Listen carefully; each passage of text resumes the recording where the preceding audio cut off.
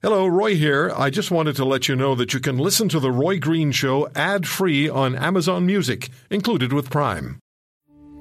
We took it all. We brought them to our land. An endless night, ember hot and icy cold. The rage of the earth. We made this curse. Carved it in the blood on our backs. We did not see. We could not, but she did. And in the end... What will I become? Senua's Saga. Hellblade 2. Play it now with Game Pass. Welcome to the Roy Green Show podcast. Email from Sean to roy@roygreenshow.com. There's no way I'm getting the shot until they can give me the booster recommended by the manufacturer.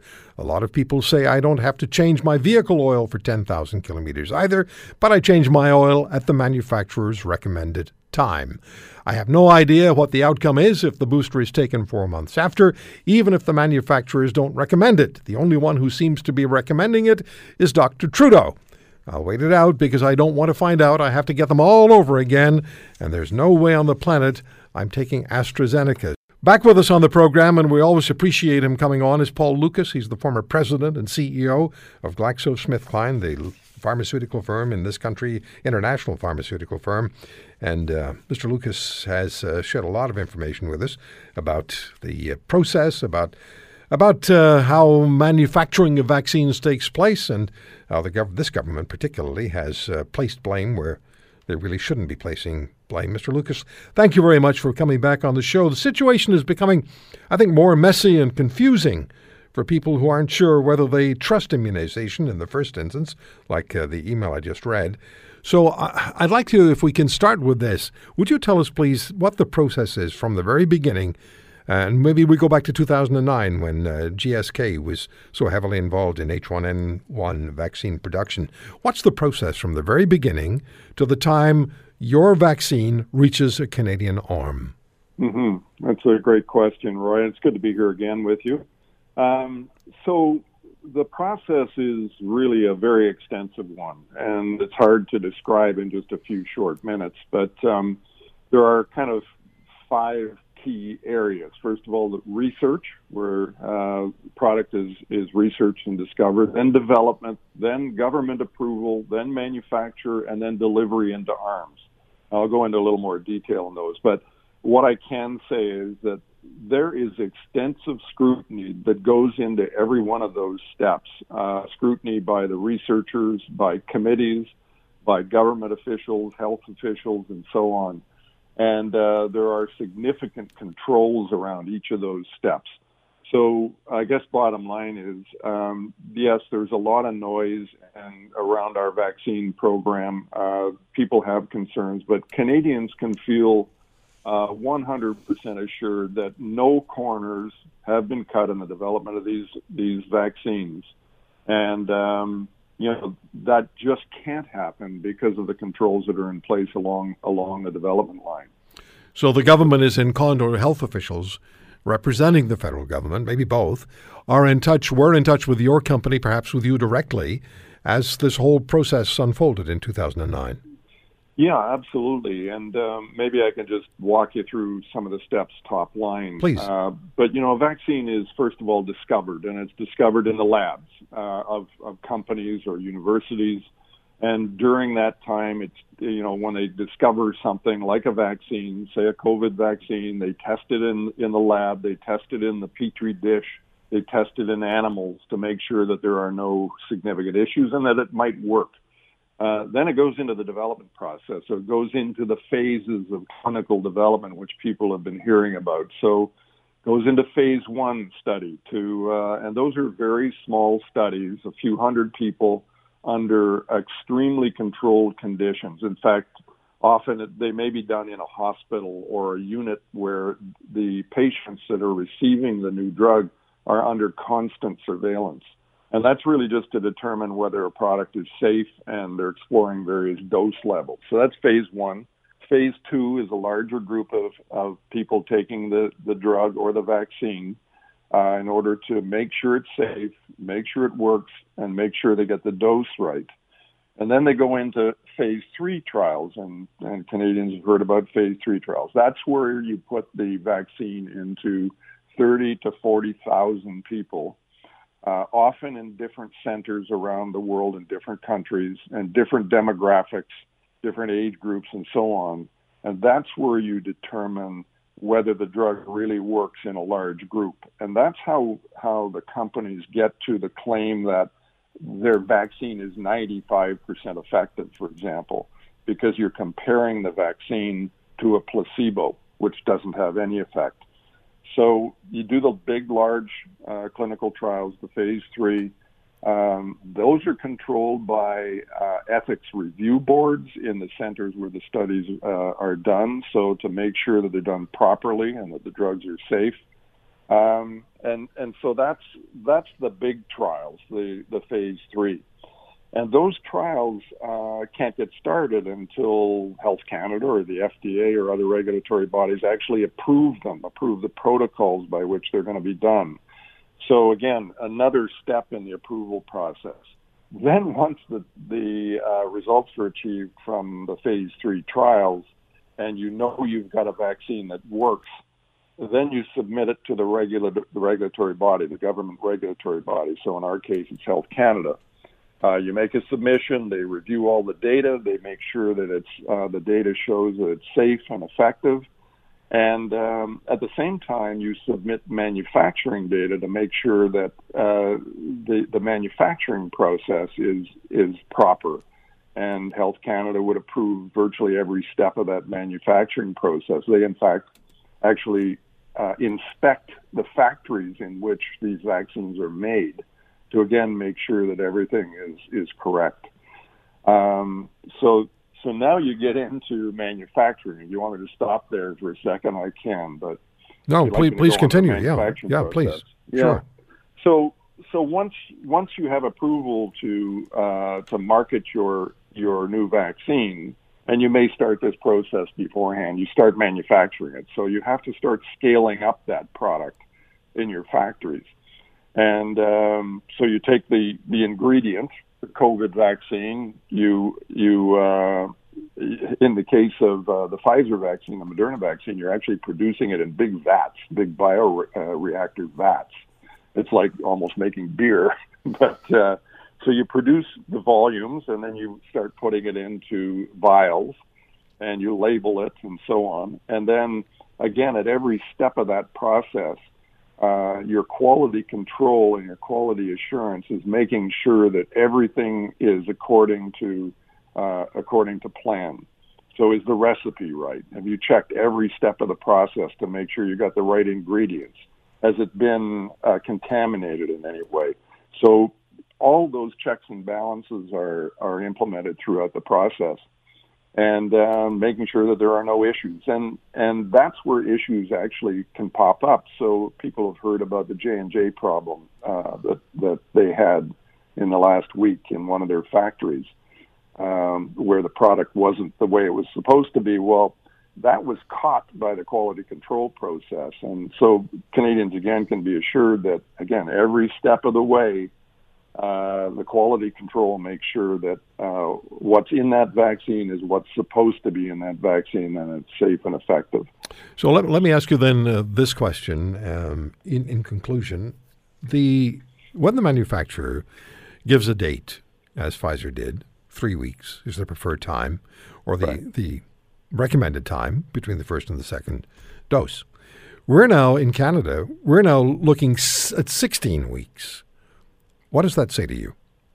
Well, as you can tell, I have a science background, and I believe in the science. And the science comes from the clinical trials. And when Pfizer did their phase 3 trials, and the other companies did their phase 3 trials, they came up with what they felt was the proper dosing regimen with the proper interval. And they came up with 3 and 4 weeks, Moderna and Pfizer. And that's what they submitted to the health authorities, and that's what was approved. And from my point of view, that's the way it should be administered. I think Canada has gotten itself into a position because of the lack of vaccines that were ordered and delivered, that they had to do something to get vaccines into people as quickly as they could. So they made this decision to extend the interval, and there's no science to support that at this point, and many scientists have confirmed that. So it's unfortunate that that's where we are, because I think some Canadians are going to believe, well, I got the first dose, I must be protected, and I can do anything I want now. And that's very, very dangerous, particularly in the situation we're in right now with the variants and so on. Professor Jane Kirtley. Professor Kirtley has been a guest on this program many times over the years. She's the Silha Professor of Media Ethics and the Law. She's also the director of the Silha Center for the Study of Media Ethics and the Law at the University of Minnesota. She's also a lawyer. Jane, thank you very much for taking the time. And I'd like to start this off personally with you, if I may. We spoke with you on the air the day or 2 days after the incident last May 25th. When the rioting had taken place, and the emotion in the city was just palpable. What's it like now, and how are you feeling these almost a year later? Well, we've had quite a year here, I think it's fair to say. If you were to go by our courthouse, it would probably remind you of the barricades you've seen in Washington, D.C. around the Capitol.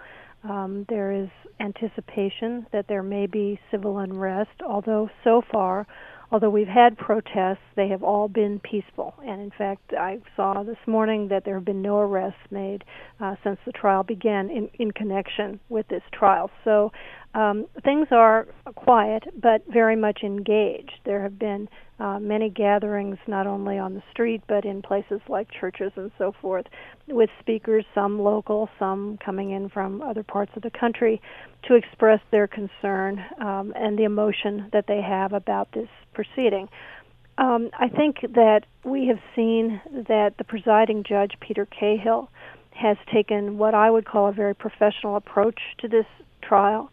And I think there is, at this point, a lot of confidence that the trial will proceed as it has in this first week in a very orderly fashion and a deliberate fashion. I don't know how many of your listeners have had occasion to watch any of the trial, but I think it's fair to say that although there has certainly been emotion from some of the witnesses that have testified, there is not the grandstanding or the kind of, extreme behavior on the part of anybody that some people might have predicted would have happened. So in many ways, I think the way the trial is proceeding in this really extraordinary time where it's not only a high-profile case, but we're also dealing with pandemic restrictions, it's proceeding in a surprisingly ordinary way, and I hope it's giving the public a window into how criminal trials are supposed to operate in this country. And it is unusual, is it not, in the state of Minnesota for a trial to be televised? It is unprecedented in this state. We have allowed cameras in our appeals courts for quite some time, but on the trial court level, if it's a criminal case, all parties to the case historically had to agree to cameras being there. And up until now, that's never happened. And it didn't happen this time because the prosecution has opposed the presence of cameras. But again, the presiding judge, in part because of a petition made by a coalition of media companies, came to the conclusion that because our U.S. Supreme Court has said that there's a First Amendment right of access to criminal proceedings, both for the public and for the press, that the only realistic way to provide that constitutionally guaranteed access was to allow cameras in the courtroom. So this is, I can't overstate how significant this is, because if this continues to go well, we may well see a shift in our state Supreme Court, which has been pretty, at best, agnostic and in some cases hostile to the presence of cameras, to see that they actually can be there and not be a problem. I'm not trying to draw a comparison between the two, and it has been talked about, but the significance of the public interest in this trial is often said to be similar to that of the O.J. Simpson trial. And then the two judges, and this is what I'm getting at, the two judges are contrasted. Judge Ito in the Simpson trial, and I'm sorry, what's the name of the judge in the... Cahill. Judge Cahill in the trial in Minnesota. Would you speak to that? Because I know that's of interest to you as well. It is, because I've been doing this kind of work in terms of trying to promote open government and access to courts for many, many years. I remember the O.J. Simpson case in great detail. I think most objective observers anyway, would say that to the extent there were problems with cameras in the courtroom in the O.J. Simpson trial, a lot of the fault for that lay at the hands of the presiding judge, Ito, who could have used his inherent authority from the bench to restrain some of the theatrics that were going on with the lawyers, but for whatever reason chose not to do that.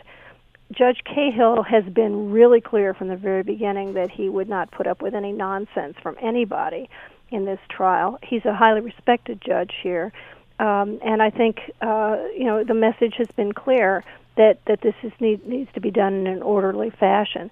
The other big difference that I think sometimes is lost on people is that in California, back at the time of the O.J. Simpson trial, there were not the legal ethical restrictions on lawyers talking outside of the courtroom, basically trying their case in the media, as is often said. And so they were able to do a lot of courthouse stepped interviews that would not have been permitted in most other jurisdictions. We have rules like that here in Minnesota. So for the most part, we're hearing very little, if anything, from the lawyers other than in the courtroom itself. Jane, if I may ask you to just put on your lawyer's hat for a moment, your attorney's hat, or what has impressed you? What has stood out to you, particularly about what's happened in the courtroom, the arguments that have been made, just the decisions that have been taken? What's registered with you? Well, again, I think what has registered with me is how orderly this case has been. The whole jury selection process at the beginning of the proceedings was handled in a way that I thought was quite sensitive to all of the concerns. And I say all of the concerns because obviously judges want to protect jurors in appropriate ways, but on the other hand, the public has a right to know who is going to be serving on a jury. And we don't know their names, and we weren't allowed to see their faces, but we did hear their voices, and we did hear the questions that were being asked. And I think Judge Cahill was appropriately expansive in his willingness to allow the lawyers to have a robust jury voir dire, as we call it, to make sure that the people that were impaneled could provide the defendant with a fair trial. So I think that is really important. I think beyond that, there have been some interesting things happening in terms of evidentiary issues. You mentioned Mr. Zimmerman's testimony, and there have been some questions about whether Judge Cahill has been allowing people that have not yet been basically certified as experts to provide what amounts to expert testimony. When you ask someone in the United States anyway for their opinion on something, that is basically asking them to render an expert opinion, and that means that they would have reviewed all of the relevant materials and that they would have basically been documented as being expert. Obviously, this particular police lieutenant has long experience, but if I were the defense counsel, I would have pressed an objection on that point simply because I would have said I'm not satisfied that his credentials as an expert have been satisfied, and that's something that could be an appealable issue later on down the line. That may sound too deep in the weeds, but I mean that to me is really what's going on here. I think Judge Cahill has been, as I said, very sensitive to the witnesses and to the jurors. There was one juror who raised her hand earlier in the week and asked to be excused for a few minutes after some of the really gut-wrenching testimony. That's happened, and then the trial picks up and resumes again. So it's going like a textbook trial at this point, I would say. For people who have not been following the case closely and are wondering what possible defense Derek Chauvin could mount, what is he saying? The big one right now is that his actions were not the direct cause of George Floyd's death. That and there's already been evidence submitted that Mr. Floyd consumed controlled substances as he was being in the process of being arrested, being wrestled out of his car. The issue of whether he was doing that to avoid being caught with illegal drugs or what is obviously not really an issue at this point. It's simply that if he had drugs in his system sufficient to render him unconscious or even to kill him, could you say that what Chauvin did was actually the proximate cause of his death? I'm not a criminal lawyer, but the thing that strikes me about that is there's a concept in just ordinary civil tort law that says that you take your victim as you find him. And in this case, I don't really see how, if in fact a factor in his death was having these drugs in his system, that would exonerate Chauvin from having engaged in improper behavior and not exercising the due care he would be required to do under the law. Jane, one of the issues that there's been a lot of discussion about this, about how media are in fact covering this trial. What's your overall sense of the ethical positions or just the overall reporting that's taking place? And then are there specifics that you've either felt are being handled extremely well or perhaps not so well? Well, I think we have to start with, again, what makes this trial so unusual, which is that it's being live streamed. So if you have access to a computer, some of our cable channels have been carrying it, and even over the air. I know our ABC affiliate has linked into a feed from ABC News, and you can watch the trial. It's on gavel to gavel. And in the case of the ABC coverage, when they go into a recess for lunch or something like that, they just roll with other news coverage, not necessarily related to the trial. So I guess my point would be that unlike many criminal cases, high-profile criminal cases, the public really has the ability to watch this if they choose to on whatever device they want to choose whenever they want. So they aren't dependent upon the news media in the way that would be the case if we didn't have cameras in the courtroom. I draw, as I think I always do, a distinction between what I would call traditionally the print media, and I'm thinking here of the major news outlets, both from the United States and from other countries, and on the print side, and then what the electronic media are doing. Again, the news reporting I've been seeing from both our local print media and our national news media, for the most part, has been exactly what you would expect. Recaps, oftentimes, in the minute or hourly or something like that about what has transpired in the courtroom, and then various sidebars on people involved in the case, either directly or peripherally, that provide explainers for the public. So in many respects, again, it's extraordinary only because of the amount of detail. It's not so much exactly what they're doing. It's the kind of thing that you would see in many high-profile cases. As far as television is concerned, I would say that I am cringing a bit because for the cable and the continuous feed networks, I'm seeing a lot of the same things that happened during the O.J. Simpson case. They have their designated quote-unquote expert, who's typically either a former prosecutor or defense counsel, depending upon which side they want to talk about, providing their Monday morning quarterbacking view of what has transpired in the courtroom. I hope they're watching it attentively. I know that in the case of the O.J. Simpson case, many of these expert commentators weren't actually watching what they were talking about. It appears that they are, but of course I can't watch everything, so I can't be 100% sure. Again, I think it's very useful if they can provide context, but one of the real problems in the O.J. Simpson trial was they were often basically talking about stuff about which they knew very little. They hadn't reviewed the evidence, so how could they possibly know whether the defense or the prosecution had done an appropriate thing in the courtroom?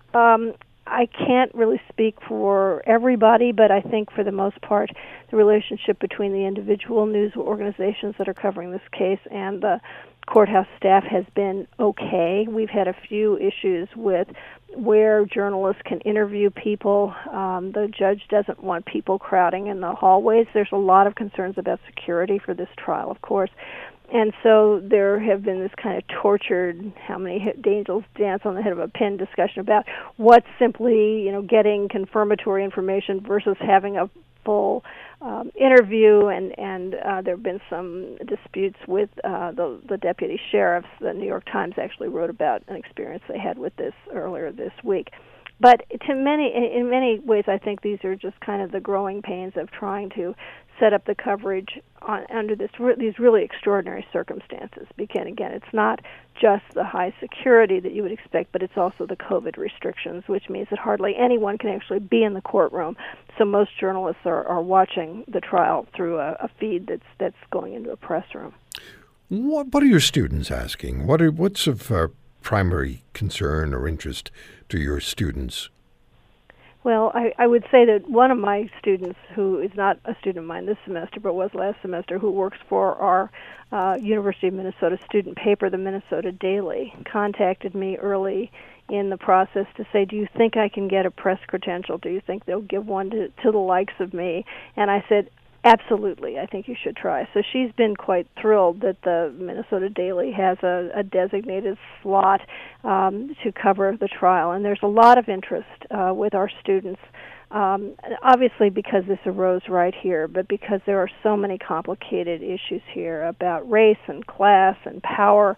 And I think, students being students, many of them take this in a very emotional way. The university has been providing them all kinds of support systems, not just for the students, but for faculty and staff as well, which at this point to me strike me as being maybe not all that necessary, although obviously a lot of the testimony last week was quite emotionally wrenching, and if you're not accustomed to it, I'm sure it hits them hard. But I think my students, for the most part, I'd say, are taking a wait-and-see attitude, but for the ones that have not had any kind of experience with the criminal justice system, and that's most of them, this has been quite a window for them into how the process works, what the constitutional protections are, and, of course, what the rights of the media are to cover. So I think this is a great teaching moment, as we say, and I want to make the most use of that I can. We took it all. We brought them to our land. An endless night, ember hot and icy cold. The rage of the earth. We made this curse. Carved it in the blood on our backs. We did not see. We could not, but she did. And in the end... What will I become? Senua's Saga. Hellblade 2. Play it now with Game Pass. Ontario seniors couple, they're both healthcare professionals, they may sue the province for medical battery. You may have heard of this story, over delay of the second COVID vaccination for them to 16 weeks, and this is after their first jab. And the date for their second jab initially, as I understand it, had been confirmed for 21 days after the first one. Ian Cooper is a lawyer for the couple, CooperMediaLaw.com. Ian, thank you very much for taking the time. Did I describe the situation properly? Yeah, mostly, right. So there are some nuances, and I'm not going to get into detailed rabbit hole that would require a little bit of legal Latin and a fair bit of case law. But it basically, in very simple terms, the issue for these two seniors, and I'm by the day hearing from other similarly situated seniors, is that they signed up to receive the Pfizer vaccine, and I'm glad you got yours. We are making progress in vaccinating people here in Ontario, but it's coming slowly. It's very slow. And this group of people who are in the 80+ group went and said, okay, it's our turn, and got their first shot. And when they showed up at the vaccination site, they received a consent form. And the consent form said, I consent to receive the shot. I have read the Province of Ontario's vaccine information sheet. The vaccine information sheet included in 3 different places statements about when boosters would be delivered and the importance of coming back for your booster appointment. 21 days for the Pfizer shot, 28 days for the Moderna shot. And these folks, when they were at the site, and this is something that I've heard from a lot of other people subsequently, said, look, we're hearing about delivery delays and all these other concerns. Do we have a firm appointment? And they were told, absolutely, you've got a firm appointment. Come back in 3 weeks and you'll get your second shot. So great. They took the shot in reliance on what they were told, both in writing and orally. And then the province opened its vaccine portal on March 15th, and they were informed that their appointment had been canceled. And most disturbingly, this is a mixed bag. Some people were rescheduled, but in the case of my clients, they were simply told, yeah, your appointment's canceled. No even mention of when their booster is. So we've got a lot of people who said, look, if I was given the statement that you're going to get partial protection and we're going first doses fast, what a lot of these people would have done is said, we're stuck in our houses anyway. We aren't going to, on the basis of one shot, feel comfortable to go back to living anything close to a normal life. We'll wait till the U.S. is done vaccinating the teenagers. I'm, one of my good friends who lives in Connecticut. Her 16-year-old daughter was vaccinated yesterday. Right. So we'll wait till the U.S. has done its campaign, which should be in the summer, and then we'll be more significantly stocked in vaccines, and we can get our shots in the right time frame. And I'm hearing this from lots of people. I know the first time my clients and I spoke about this, that was what was so frustrating, is they wouldn't have taken that first shot. And everybody else, lots of other people are coming forward and saying they're in the same boat. So Ian, is there a possibility here of this becoming a class action? Well, there are lots of different possibilities. So my foremost hope is that the government does the right thing here and simply says, we have a group of people who we told one thing, they relied on it in complete good faith, and we pulled the rug out from under them when we changed the rules. Okay, you haven't launched legal action yet. No, we haven't filed yet. We've given the government some time to respond, because the reality is that we are on a ticking clock. But very quickly, my clients are going to have to make a decision in the coming days, likely this week, of do they want to proceed individually, or do they want to proceed as a class or as a group proceeding with all of the other people who have reached out to me since we went public with this last week. Okay, so I see claiming breach of contract, detrimental reliance, and medical battery. I get the first two. How does the medical battery fit into it? Yeah, so medical battery is something that, it's specific to the medical context, but you have to consent under the Healthcare Consent Act in Ontario to receive a treatment. And when you give your consent, there are rules about when a consent can be nullified after the fact. So if, for example, I'll give you a simple example. You're going in for one procedure, and the doctor performs a different procedure on you. You've consented to the procedure you thought you were getting. Right. You didn't consent to the one that was actually performed. That would be an example of medical battery. Okay, so now how do you move forward? What's the process from today on forward? When would you potentially file? So we're looking. We're going to have to sit down after the long weekend. I mean, the reality is this holiday weekend has slowed us down a bit, but we would be looking to be filing in the next week or so. And really, it depends, as I said, on whether we proceed individually or whether we see my clients see a benefit in proceeding with the others. And in terms of how we would file, I don't, again, want to get into our litigation strategy in this discussion, but obviously our goal would be seeking relief in the very near term. Okay. Let's get to the carbon tax. And my good friend Dan McTeague, President of Canadians for Affordable Energy, 18 years a Liberal Member of Parliament, joins us on this program, and it stands, well, it's your issue. Carbon tax is your issue, my friend. How are you? I'm fine. I wish it weren't my issue, and it's carbon taxes, because there's not just the one that we heard about that the federal Liberals decided to increase and broke a campaign promise, but also the clean fuel standard. This is going to be a very costly future, and you're going to start to see it showing up in bills, as of now. Well, let's talk about this. Let's just get to the gas pump. This morning, my car was running on fumes. You know, a little message appears on your screen that says, do you want us to tell you where the closest gas station is, dummy? Right? So that screen message was there. I went to fill up, Dan, and it was $1.62.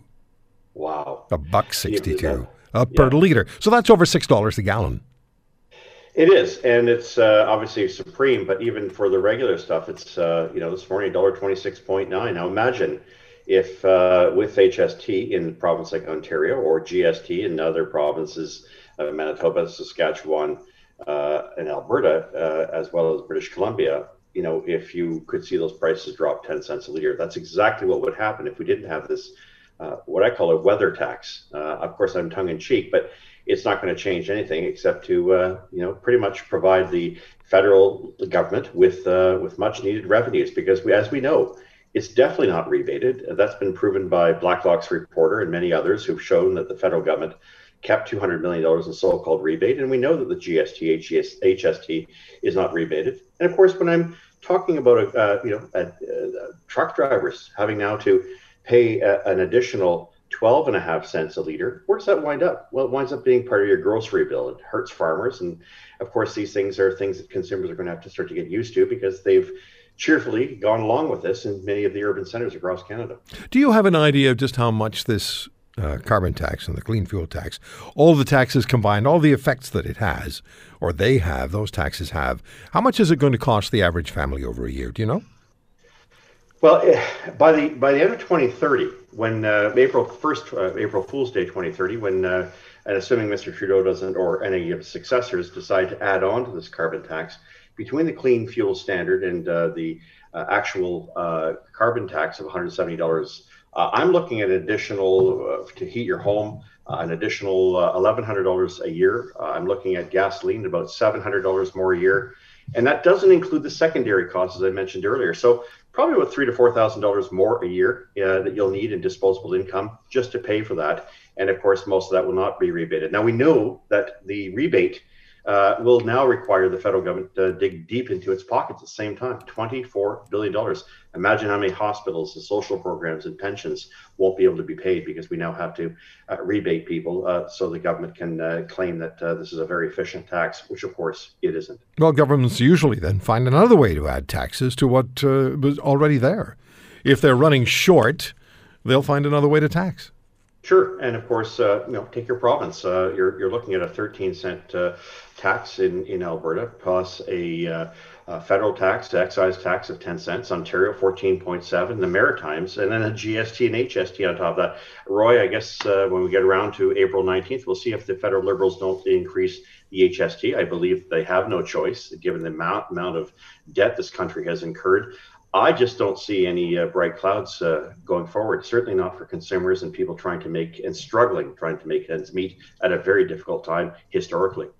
Here's an email from Kelly in Alberta. Here in Alberta, we get how this carbon tax is nothing more than a tax grab. I hope Dan is preaching to the East. They're the ones that can end this by voting out our Prime Minister. She added a word there. Well, she's right. It's Eastern Canadian in large cities that think nothing of this and think, oh, rebate. Look, you're going to get fleeced. And I can't use a better term.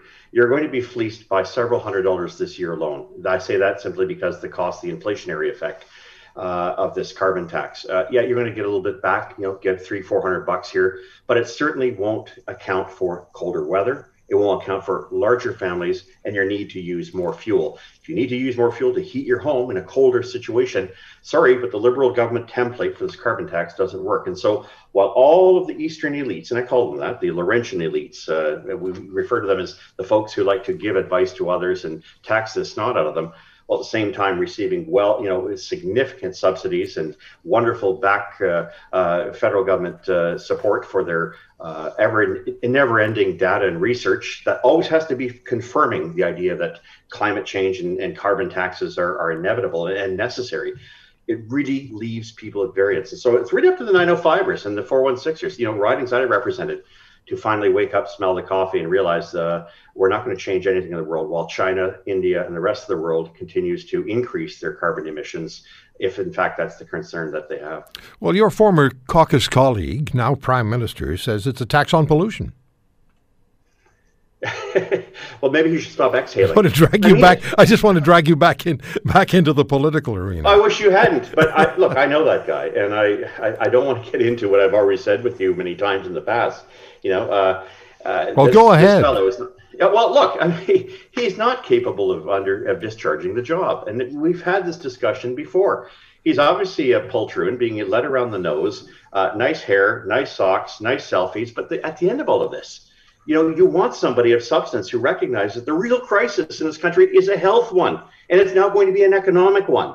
Anybody who wants to invent some kind of environmental shenanigans should look at Canada's clean record in terms of real environmental and real pollution, because we've got our act together when it comes to clean air, clean water.